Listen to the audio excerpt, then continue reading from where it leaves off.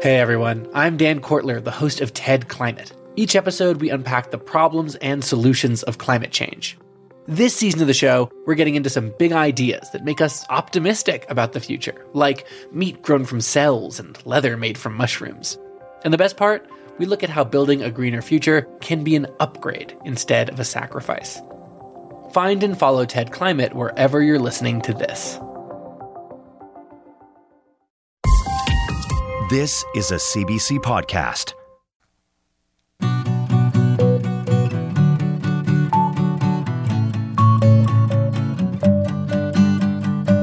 By many accounts, the sea is sick. Overfishing, pollution, and global warming are crashing together to alter and destroy marine life around the world. Fish and where they swim are one measure of the change. Like refugees, they'll move to find places where they'll survive. Now it's time for humans to catch up and catch on. Also today, a diagnosis on climate and children's health. The New England Journal of Medicine makes the link explicit with a new study and with proven ways to help protect the youngest and most vulnerable among us. As always, we don't just look at the problem, we talk to the people with the answers, the solutions. Welcome to What on Earth? I'm Laura Lynch.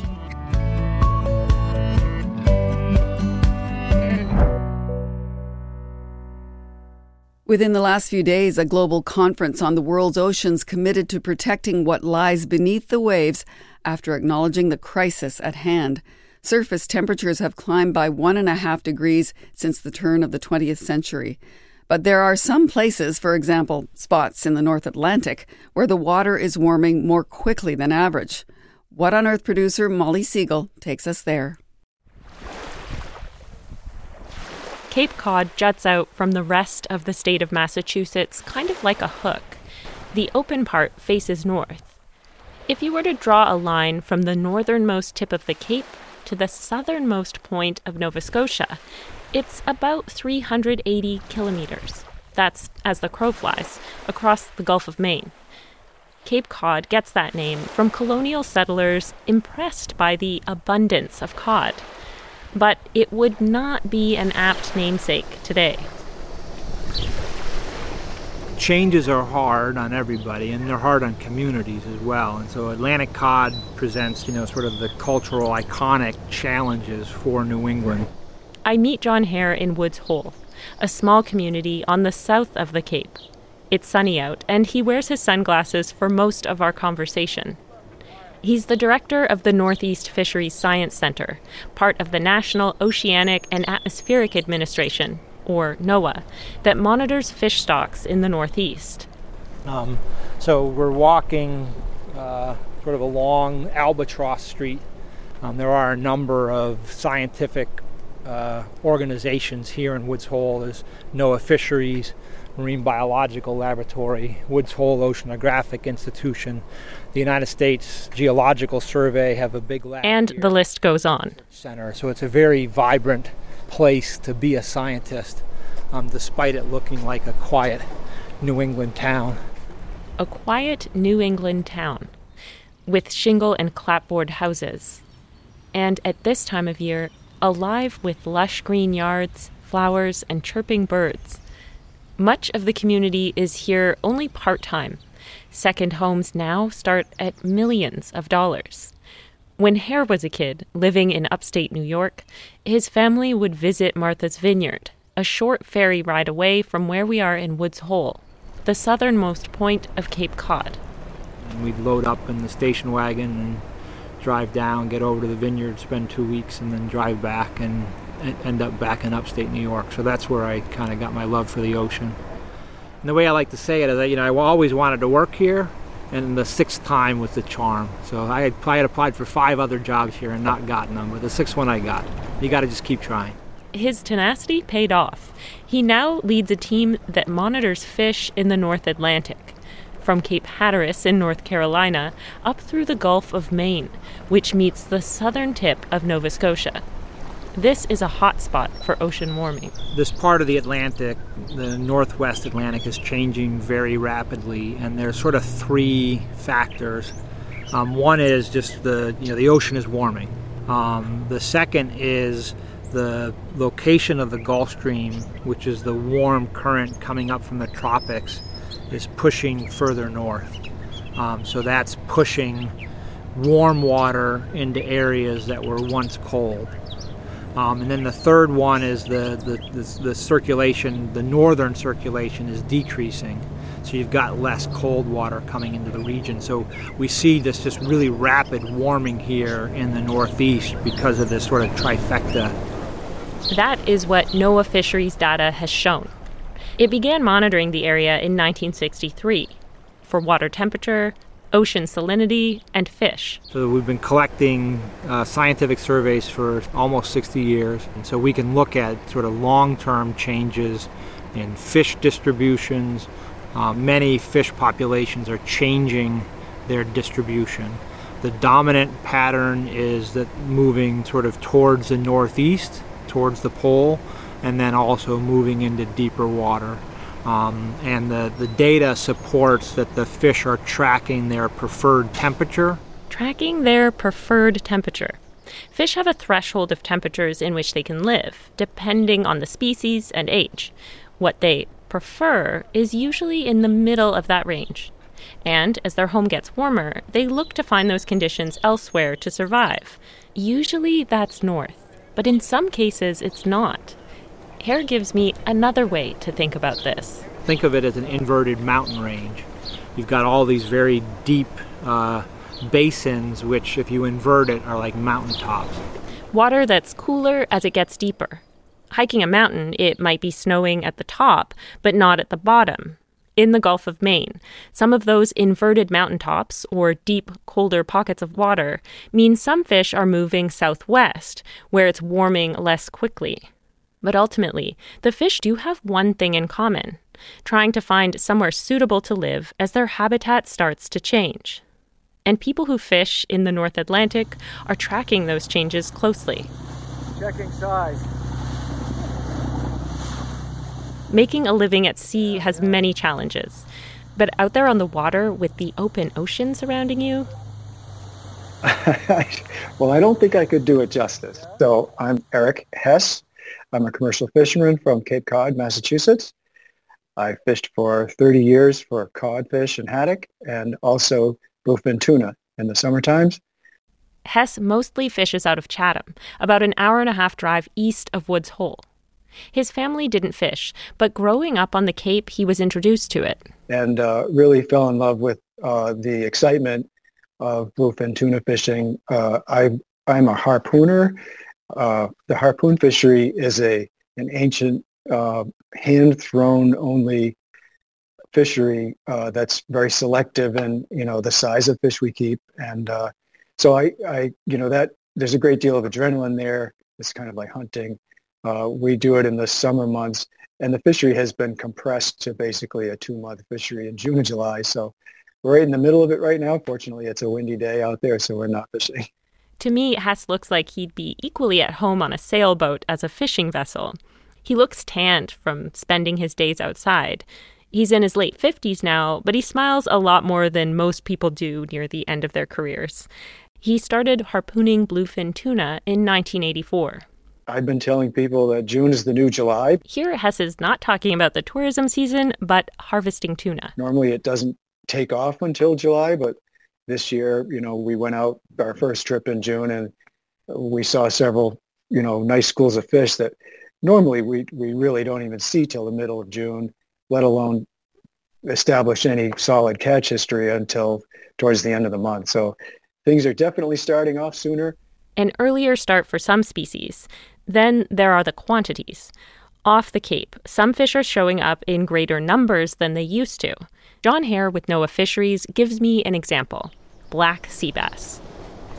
And when I was a kid, fishing here around Cape Cod, I can remember one summer of my childhood catching one black sea bass and being really excited about it and taking it to the fish market, and everyone was excited.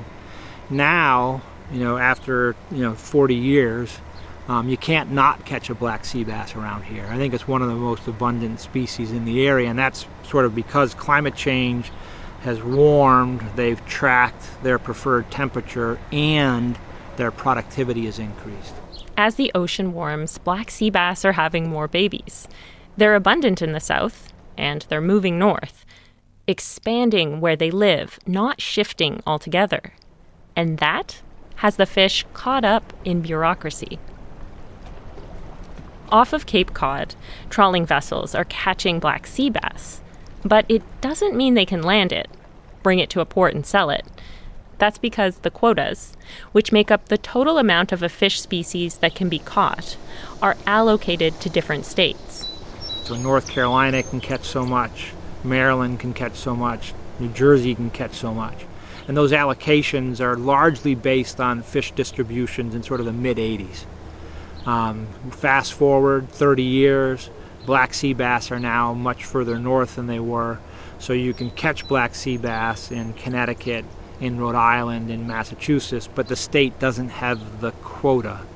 So you have fishermen who are able to catch a fish, but fisheries management is sort of really limiting what they can land. And that creates a lot of tension because there are a lot of black sea bass. The population has expanded and grown, but there are a number of fishermen who don't have access to that population.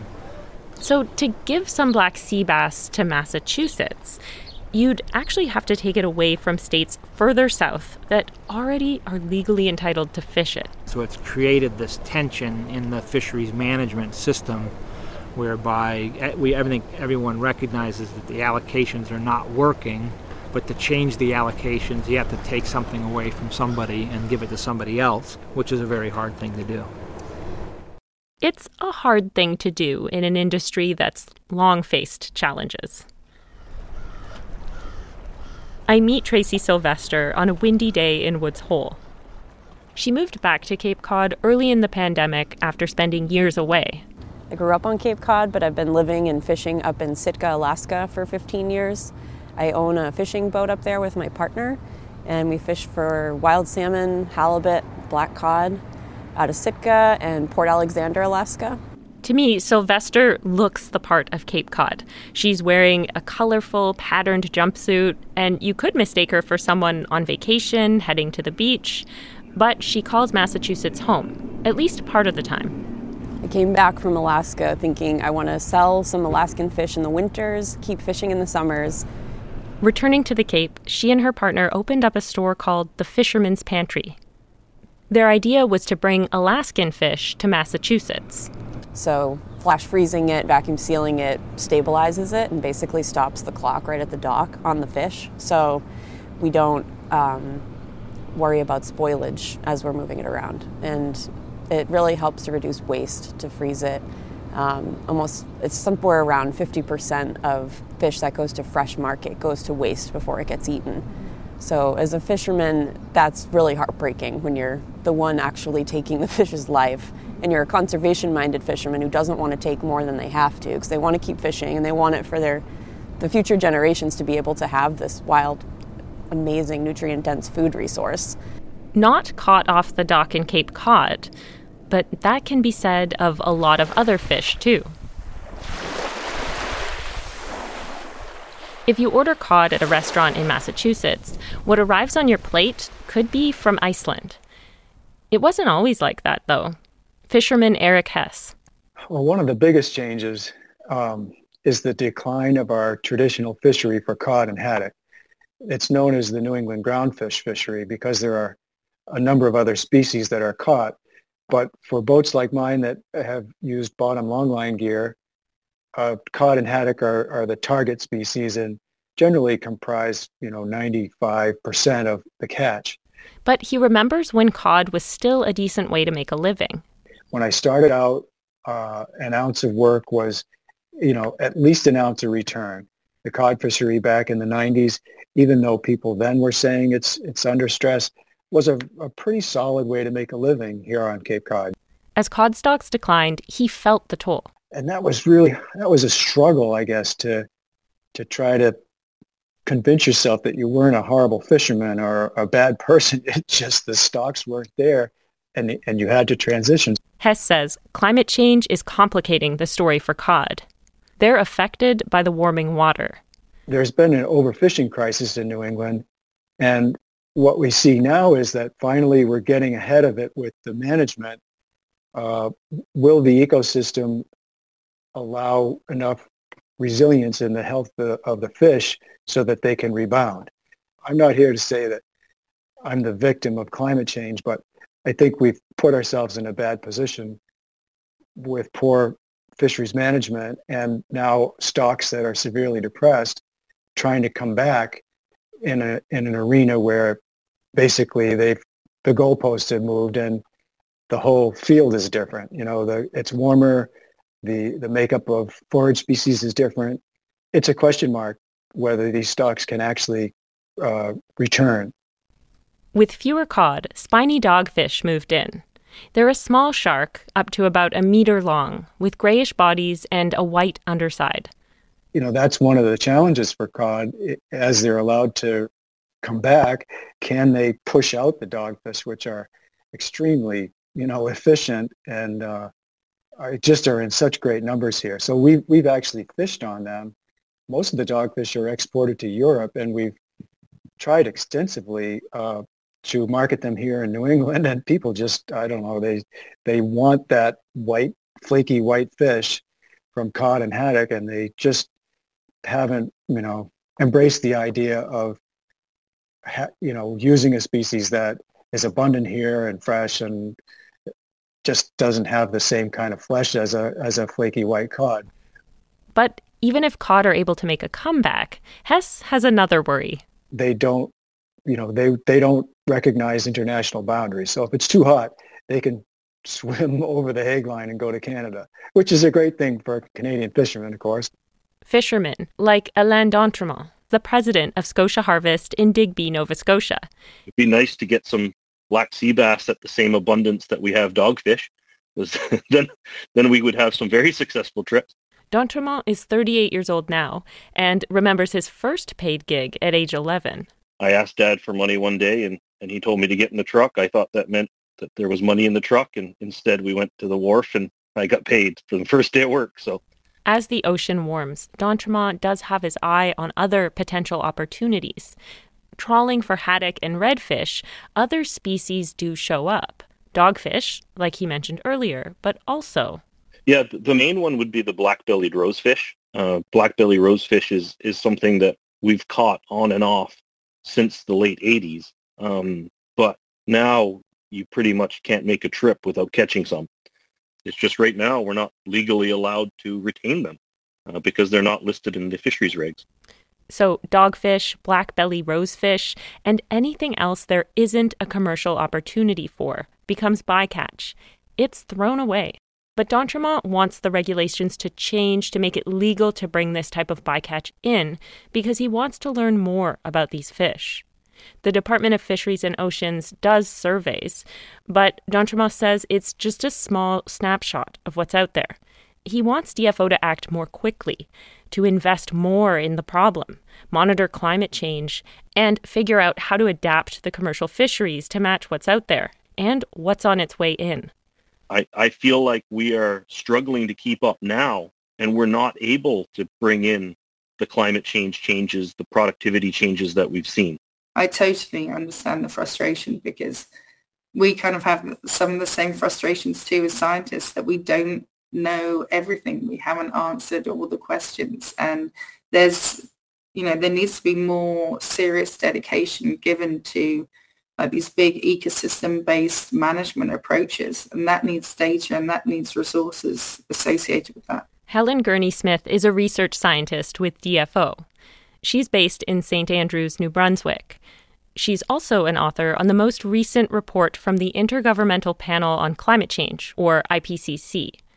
She worries that without enough science, Canada could make the wrong decisions about what and how we fish. I mean, fisheries management is considered one of the key great adaptation options for climate-associated fisheries management. But in a situation where you don't have enough data about a species, then it means that you can be making your assessment based on limited assumptions. And so that's where you can inadvertently, end up with a situation where you haven't taken into account all the different things that are needed to, promote a resilient fishery stock. The focus of her science for DFO is to test how climate change will affect two key commercial fisheries, scallops and lobster.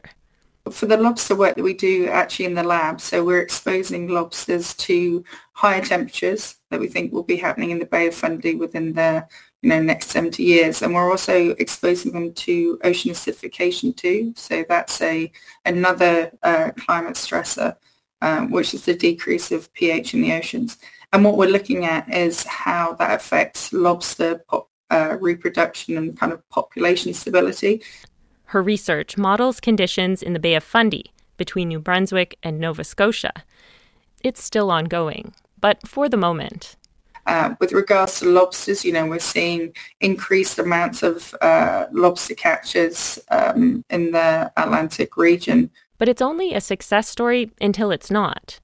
We can adapt to a point. But the root problem, the greenhouse gas emissions, need to be addressed to curb global warming. You only have to look to our New England neighbors, south of New Brunswick and Nova Scotia, to see how this has played out. John Hare with NOAA Fisheries says they have already seen economic fallout from the changes to lobster. Where lobster fishing off of Cape Cod used to be lucrative, that opportunity has shifted into Maine. But as the lobster declined, people had another idea. Some members of the fishery made a transition to Jonah crab. So historically, Jonah crab showed up in the lobster fishery, but they were just discarded. Then when sort of lobster population decreased, they started to develop a market for Jonah crab, and now there is a market for Jonah crab. Switching from lobster to Jonah crab. It is possible to market new seafood and to adapt. For Eric Hess, though, adapting has meant something else. He uses his trawling gear to help out research teams like NOAA Fisheries. He gets paid to help with surveys in parts of the Northwest Atlantic that are new to him. That's one of the great things about this research with NOAA, that it's taken us to places that we normally wouldn't fish, and we've tried different depths and different kinds of bottoms than we normally look for. So we've caught some things that, actually, I had never seen a golden tilefish before, and we started to catch those. They look like a tropical fish. They're a big silvery fish with a bright yellow stripe and, a black eye patch. It looks like something you'd see in the tropical aquarium. And that got Hess thinking, could the regulations change if there are more tilefish? So I poked around and looked into the regulations and saw that it was a quota-based fishery held primarily by people from Maryland and Rhode Island, and that fished on that continental shelf edge. Nobody was fishing for them up there. So it's not something you could go and just make a commercial fishery out of. You'd have to source quota from somewhere and possibly have a commercial permit. So that's one example for sure of things that I've seen that I might be able to fish for that currently there's no regulatory framework. Regulations are slow to change, but fish and the people who fish them, they move more quickly. At her shop, Tracy Sylvester works with other fishermen on Cape Cod. She wants to help them make their catch go further. A creative solution when you're stuck working with the rules you have. Rather than worrying about selling their catch fresh, Sylvester says flash freezing it can extend the life. That cuts down on waste, and it allows fishermen to make more money off of their product. And here on Cape Cod, that can be a little bit of a hard sell because people expect that they're coming here and they're going to eat fresh fish, but they don't understand that most of the fish in the case is not local and it's not really fresh. So we're trying to bring some transparency to that. And another reason why fishermen want to freeze their catch at the dock is it gives them the ability to direct market it. Like, you need a whole distribution network to move fresh fish around fast enough so that you can get it to the people before it goes bad. Whereas frozen, you can ship it more efficiently. You can ship it in bulk, you can ship it slow, and you don't have that spoilage during that process. And that gives the power back to the fishermen so they can sell their fish directly because there's no rush, really. And then there's also frozen products like chowders or fish cakes. Another way to better use up all that fish that doesn't have an immediate buyer. People coming into her shop on vacation may not be super keen to chat climate change, but Sylvester tries to keep things positive. they don't want to think about climate change when they're here as tourists. But food is one way that we can show them solutions. Look, these are fishermen working together. This is our community, and it's empowering. For What on Earth, I'm Molly Siegel. And just a note, we checked with DFO about the concerns that Alain d'Entremont shared. It said warming oceans means it is rethinking the approach to how it decides which species to protect where. And it added the department is working with its U.S. counterpart to understand, track, and anticipate the movement of sea life. Paper or plastic? Oh, I forgot my own bags. Plastic. No, wait, paper. Hang on, which one's better? I don't know. Don't stress, Neil. The podcast Living Planet is here to help. We know you want to do what's right for the planet, but you're busy and you have to make 1,000 small decisions every day. So we endeavor to answer what's better. Cotton or polyester? Tea or coffee? For answers to these environmental conundrums and your questions, subscribe to Living Planet wherever you listen to podcasts.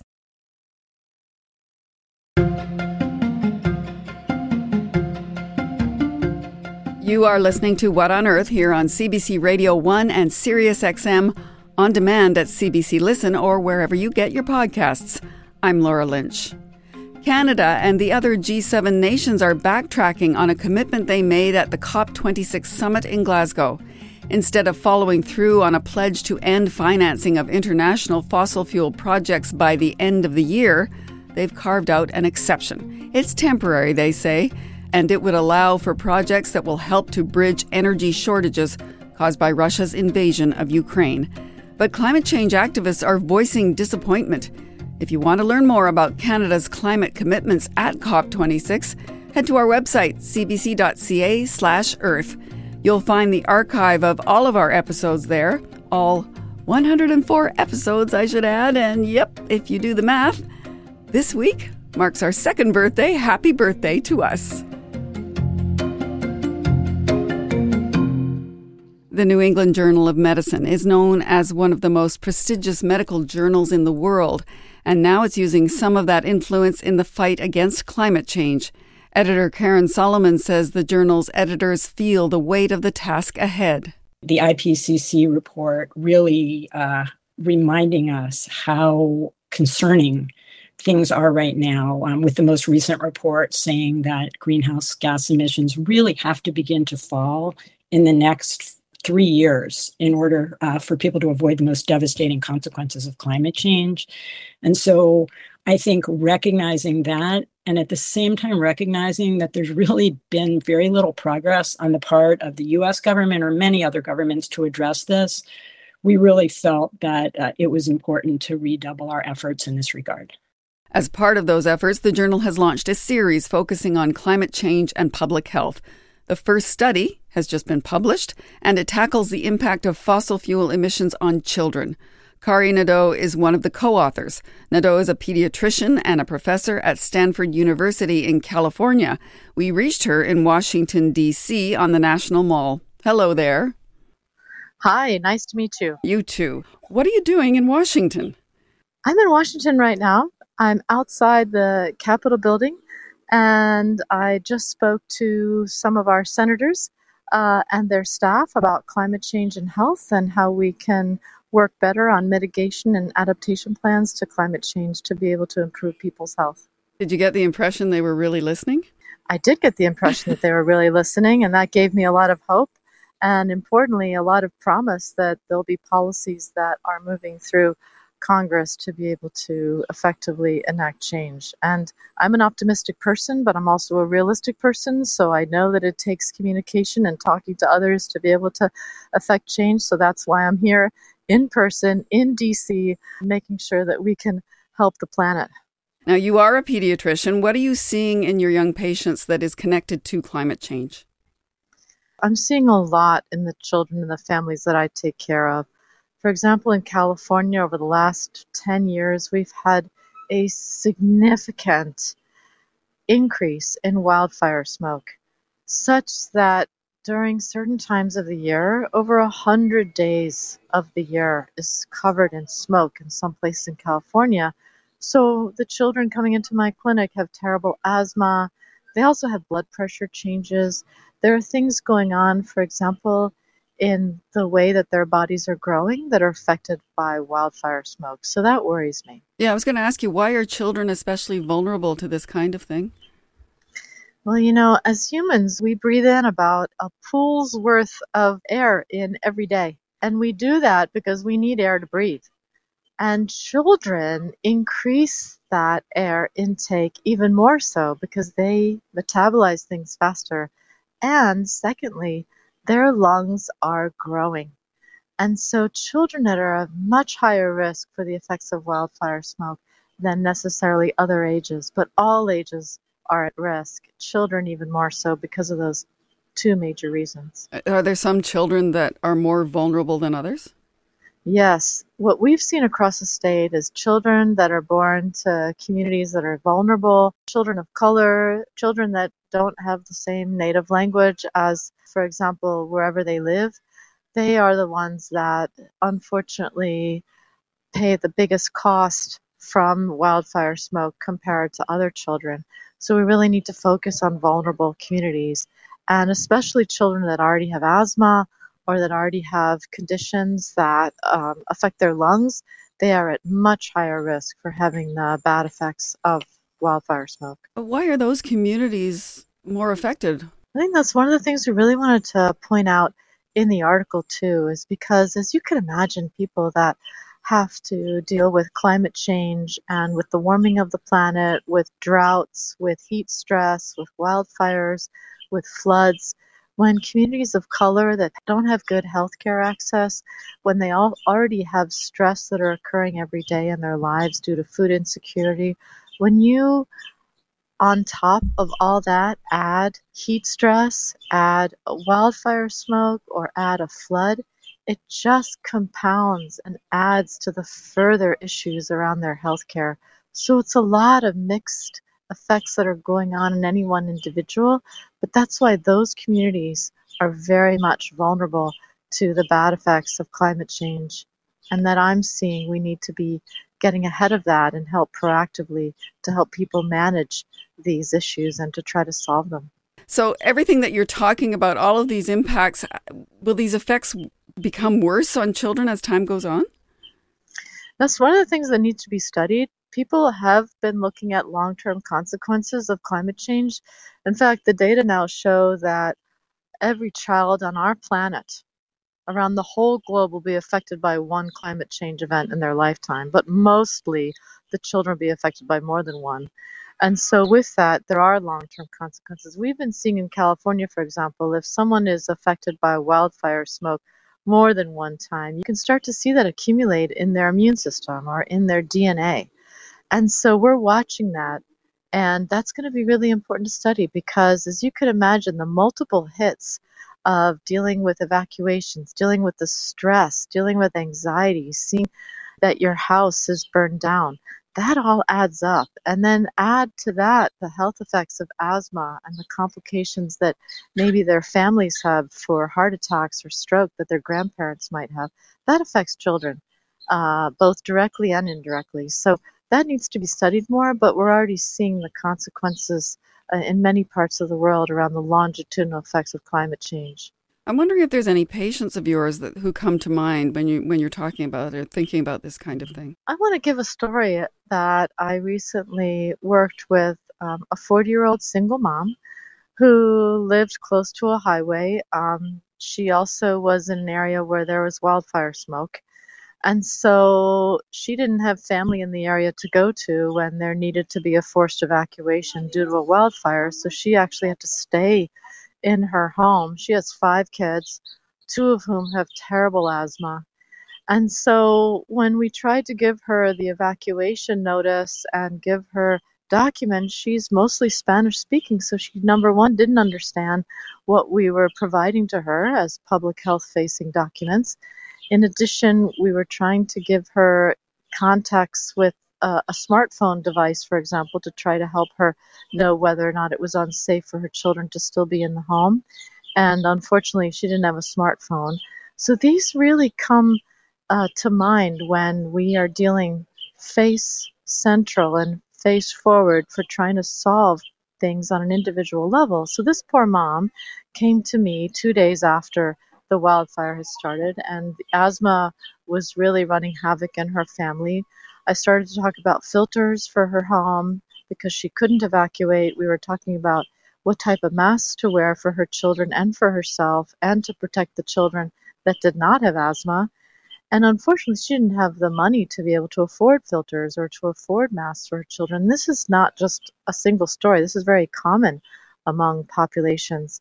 And so what we did together as doctors and with the community, we were able to get her free filters brought to her home, and then she put them into her home, and then the asthma decreased quite dramatically within 1 day, so that her children were feeling better, but they had to stay inside. But unfortunately, they didn't have an air conditioner, and so then the heat rose because there was wildfire smoke. It was very hot in the house. So these types of things are manageable, but they have to be done really closely and in connection with families, so that when we're giving directions to them, that we follow up and that we understand from their point of view what are their issues, what can they and can they not do, what things from a public health perspective can we provide to them as documents to help them manage these issues around climate change. I'm just giving you one example. Now, luckily, that mom and her 5 children are much better now, but they really had to endure some pretty awful conditions with the wildfire smoke and the heat recently. I'm glad the family is much better now, but you spoke about heat there. I just want to pick up on that and ask you how it affects your patients more broadly. The heat is an incredible stress event. There's a point in which it's just too hot to survive, that we cannot sweat enough to be able to compensate for the heat. And that's especially true in children because children have higher metabolism. That's also true for women who are pregnant. And so we talk about that in the article because heat stress is a real thing. We unfortunately, throughout even the news, we're hearing about people dying of heat stress all the time. So we have to think about setting up cooling rooms, really being prepared for the public health issues around heat stress. But on an individual level, for example, families, and what I see in my clinic, a lot of people can't deal with the hot and the humidity, as well as people that are occupational workers. And there are kids that have to move alongside their family members and working outside. And so we really have to focus as doctors to help provide our patients with information. And any healthcare worker should know that there are cooling rooms. There are now documents you can find online for how to best reduce the heat, like going into a shaded area, making sure you can find a cool room, not going outside and exercising in 80 or 90 degree Fahrenheit weather. So a lot of these things can be changed on the individual level, and people can start practicing that now because heat stress and heat-related issues around health is real, and people can collapse, and they don't necessarily know that they're going to collapse ahead of time. So especially in children, they need to be well hydrated, stay in the shade, don't go out in the sun and in the heat if you can avoid it. It's really important to be very careful with heat. You're talking now about mitigation, adaptation to these kinds of things. You talked about individual actions, a little bit about community level actions. What other actions should be taken on a federal level?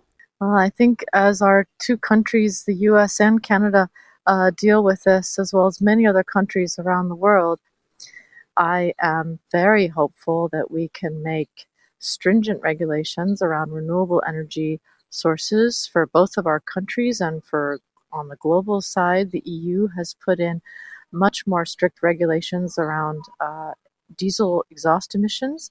And so I'm hoping that with new renewable energy sources, that on the federal level, we can really try to decrease carbon dioxide emissions to reduce climate change and to reduce this increase in temperature around the world. On the adaptation level, I think that our federal governments can work more towards adaptation plans that are consistent and that are well communicated throughout the land. So these adaptation plans need to be rolled in for example, wildfires or flooding or heat stress, and so that we can get consistent communication that makes sense, that's based on science, and that really help communities and individuals and citizens adapt to these climate change events, because they're coming, they're here, and we need to have consistent ways to communicate that. So that's what I would hope on a federal level. Both mitigation and adaptation are done consistently and effectively. Let's get back to the source of the study, or where it was published, medical journals. That typically they focused on things like studies of treatments, drugs, procedures, testing, and rarely have we seen mentions of climate change. You've kind of answered this already, but why is it critical for these kinds of publications to contribute to the climate conversation? I think it's absolutely critical, and it's crucial on one side because we need to get the message out to people like healthcare workers, for which our whole mantra is to do no harm.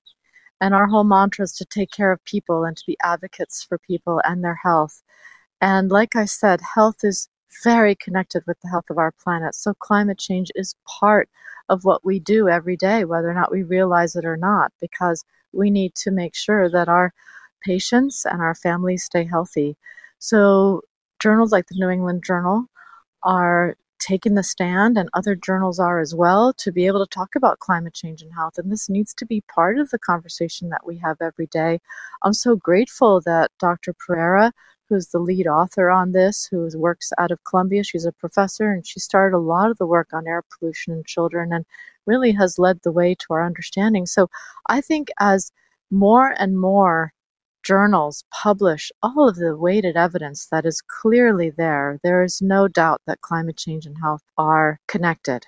And so I'm grateful for the New England Journal, and now we need to move that forward to make policy changes that will, in the end, help all of our health continue.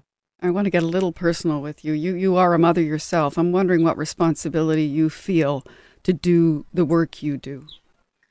I absolutely feel compelled as a mom, as a pediatrician, as a researcher. I feel every day that I hear about something horribly that's happened due to climate change, I'm inspired more to make sure that we can do something now. We have to leave the planet better than what we came into it as. And for me, climate change and pollution is critical. So I feel as a mother, I want to give back to my kids in so many ways and make sure that the world is safer for them. And when I am a mom and wanting to make sure that the world's safer, part of that and what's instrumental to that, to give them a future, is a future that does not involve climate change events that affect their health. And that's what compels me to move forward. Kari Nadeau, thank you very much for your time. Thank you very much for your time. I appreciate being on the show.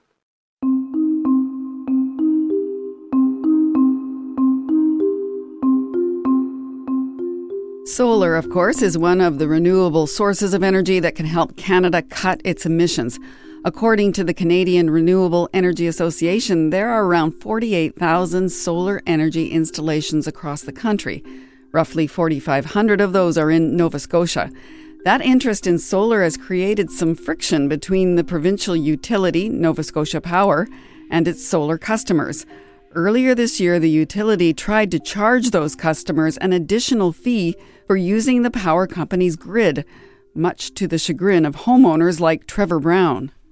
My heart just sank. You know, all of our plans have been, I would say, almost completely destroyed over that. You know, the plans to have a greener home and to, have less of an impact on the environment. And it's crazy. It's crazy what they're trying to do. It makes me question the motivation behind Nova Scotia Power and why are they trying to take money out of people's pockets? You know, like, I still feel that solar panels are the way to go, and it's a good way to green your home and not impact the environment. I have no doubt that we made the right decision signing a contract for solar. I think it'll definitely discourage people from going into solar. Dave Brushett's nonprofit association, Solar Nova Scotia, fought successfully to get those fees removed for all solar customers. And Dave joins me now. Hello. Hi, Laura. How are you? I'm fine, thanks. Tell me about this friction. What happened? Yeah, so the solar industry in Nova Scotia has been growing for many years now. Earlier this year, there was a crisis moment in the industry. Nova Scotia Power submitted its general rate application to the Nova Scotia Utility and Review Board. And buried within this 1,800-page document was a proposed system access charge that would charge the average homeowner about $1,000 per year who had a solar installation. Wow, that's a lot of money. It's a lot of money, and it would over double the payback period for a homeowner's investment in their solar system. Right. So it really threatened to stop all solar installations in the province. And what was really bad about the proposal was that it was retroactively effective. So even though it would ultimately be the Utility and Review Board's decision on whether or not to accept this proposal, nobody could move forward with solar with any degree of certainty in the meantime, because they risked having to pay this in the future. So it had a really chilling effect on the industry. Many installations were being canceled. Many installers faced a very uncertain future with, possibility of layoffs going forward. And it was very much at odds with plans from the federal, provincial, and municipal governments to mitigate climate change. And so the industry really kind of came together, and we worked closely with the industry to When you say the industry, you mean the solar industry, not the utility industry. Yeah, exactly. Our corporate members, who are mostly small businesses and solar installers, really worked closely with us to push back against this proposal. We raised over $35,000 through a GoFundMe campaign to hire legal support to fight this with the UARB. What is the UARB? The Nova Scotia Utility and Review Board. Okay, so what did the province do then, or what did the board do?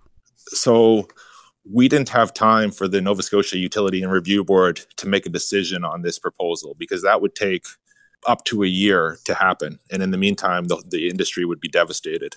We pushed the province to step in, and the province ultimately stepped in and said that they're not going to allow this system access charge to move forward. And we worked with them to create new legislation that would prevent the system access charge from being imposed, and also provide new oversight to Nova Scotia Power to increase the size of solar installations that were allowable, and to make solar as of right for Nova Scotians. And that legislation was passed in April. So you took this and it became an opportunity for you to actually gain more ground. But let's just go back to what Nova Scotia Power said was the reason for this. So Nova Scotia Power, or NSP, said in its application to the Provincial Utility Board that solar customers benefit from using the grid, but at the same time, they don't pay for the infrastructure. So we talked to the company. It said in the statement that this is an issue of fairness. What's your response to that rationale? Nova Scotia Power is in the business of building infrastructure and selling electricity. And as more homeowners install their own solar systems and produce their own electricity, this is going to have the effect of lowering the rate base of Nova Scotia Power. And they're going to be having to pay off their infrastructure with less overall rate base. So it is a challenge for them, and they do need to provide backup power for solar customers. Right, for when the solar's not there. So, I mean, that it is costing them money. So why shouldn't they be getting some money back to ensure they can do maintenance, that they can build infrastructure? This is a struggle it's going to happen. This is a utility model that's been around for over a century. And with rapidly changing technology and the cost of solar coming down, more and more homeowners are going to be wanting to go solar. We feel, and I think a lot of Nova Scotians feel, that homeowners should have the right to produce their own power. The same rationale could be said if a homeowner installs a heat pump. They're buying less electricity, and so they're not helping as much to pay off for the infrastructure. Right. So what's the answer then? Yeah, so utilities are going to have to evolve and adapt to a rapidly changing electricity system. Homeowners are shifting to EVs, and battery storage is going to be much more common. And so this is going to be a real challenge for utilities that, in the past have been very slow to move, very conservative with decades-long planning horizons. So we need the utility to work closely with stakeholders and have everybody at the table. We're going to have to figure out how this is going to work. And what do you say? Have you got an answer for this, or is it something that you're still searching for yourself? I think that's the $1 million question. Like I don't have any particular answer, but the utility has a fiduciary duty to their shareholders, and that's not necessarily always going to be aligned with what's best for Nova Scotians and Canadians. In the same statement, Nova Scotia Power also said it's committed to working with government, the renewables industry, and customers to reach Nova Scotia's goals of 80% of renewables by 2030. And it says solar energy will help the province reach that goal. Do you think that's sufficient? Yeah, so, it's a very ambitious goal. They want to be completely off coal by 2030. And we're happy to work with them and be in better communication with them to figure out how this will get done. Whether it's possible remains to be seen, but we believe that solar is a big part of the solution. And so we would like to see Nova Scotia Power embrace solar and help enable it to be part of the solution. Do you want Nova Scotia Power to run the solar industry then? I don't want Nova Scotia Power to run the solar industry, but certainly Nova Scotia Power has a big role to play in meeting the climate goals that have been set out by government. And they're going to need to play a leadership role in this. And we need to make sure that the solar industry is at the table to really advocate on behalf of solar. I don't mean to cast a shadow over the conversation, but Nova Scotia has more rainy and more foggy days than provinces like Saskatchewan or Alberta. So what is the actual potential for solar in the next few years? So solar has become very popular in Nova Scotia, and the economics of it make a lot of sense here because we have relatively expensive electricity and we have good rebates and financing options for homeowners. But you're right that the sun doesn't always shine and the utility is going to have to be there to provide backup power.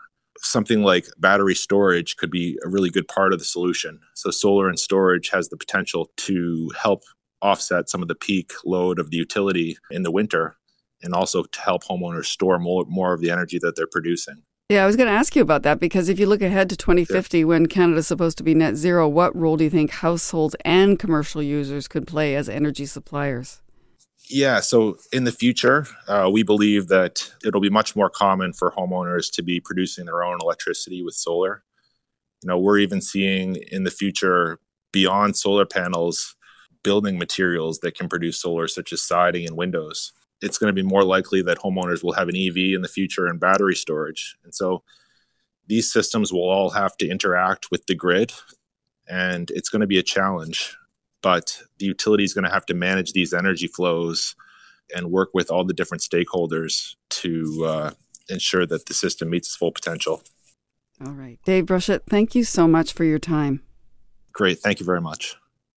We are well into growing season now, and farmers across Canada are out in their fields tending their crops.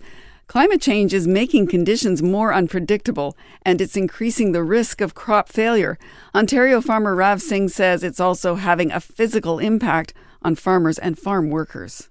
It's not uncommon now for people to be working out in the field for multiple days in a row during a heat wave for 7 to 9 hours with temperatures above 35, 40, and nighttime temperatures maybe not even dipping below 30. And nighttime temperatures for farmers are really important because that's the time of the day where our bodies cool down, but we're losing that. And that's a lot of stress to put on somebody's body. That's Rav Singh in Caledon, Ontario. Agriculture is on the front lines of climate change, but the industry is also a source of emissions. And that's why a coalition of Canadian farmers is pushing the federal government to help the industry switch to more climate-friendly practices. We'll hear from them next week.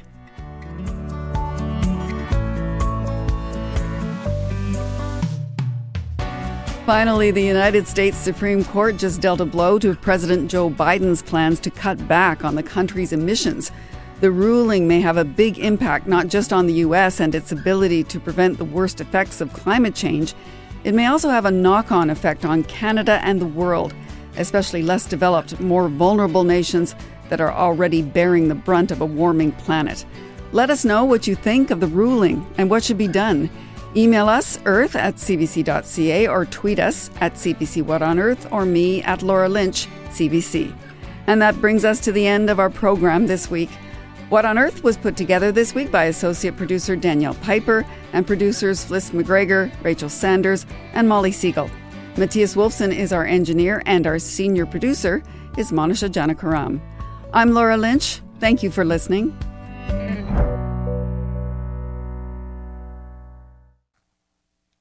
For more CBC podcasts, go to cbc.ca/podcasts.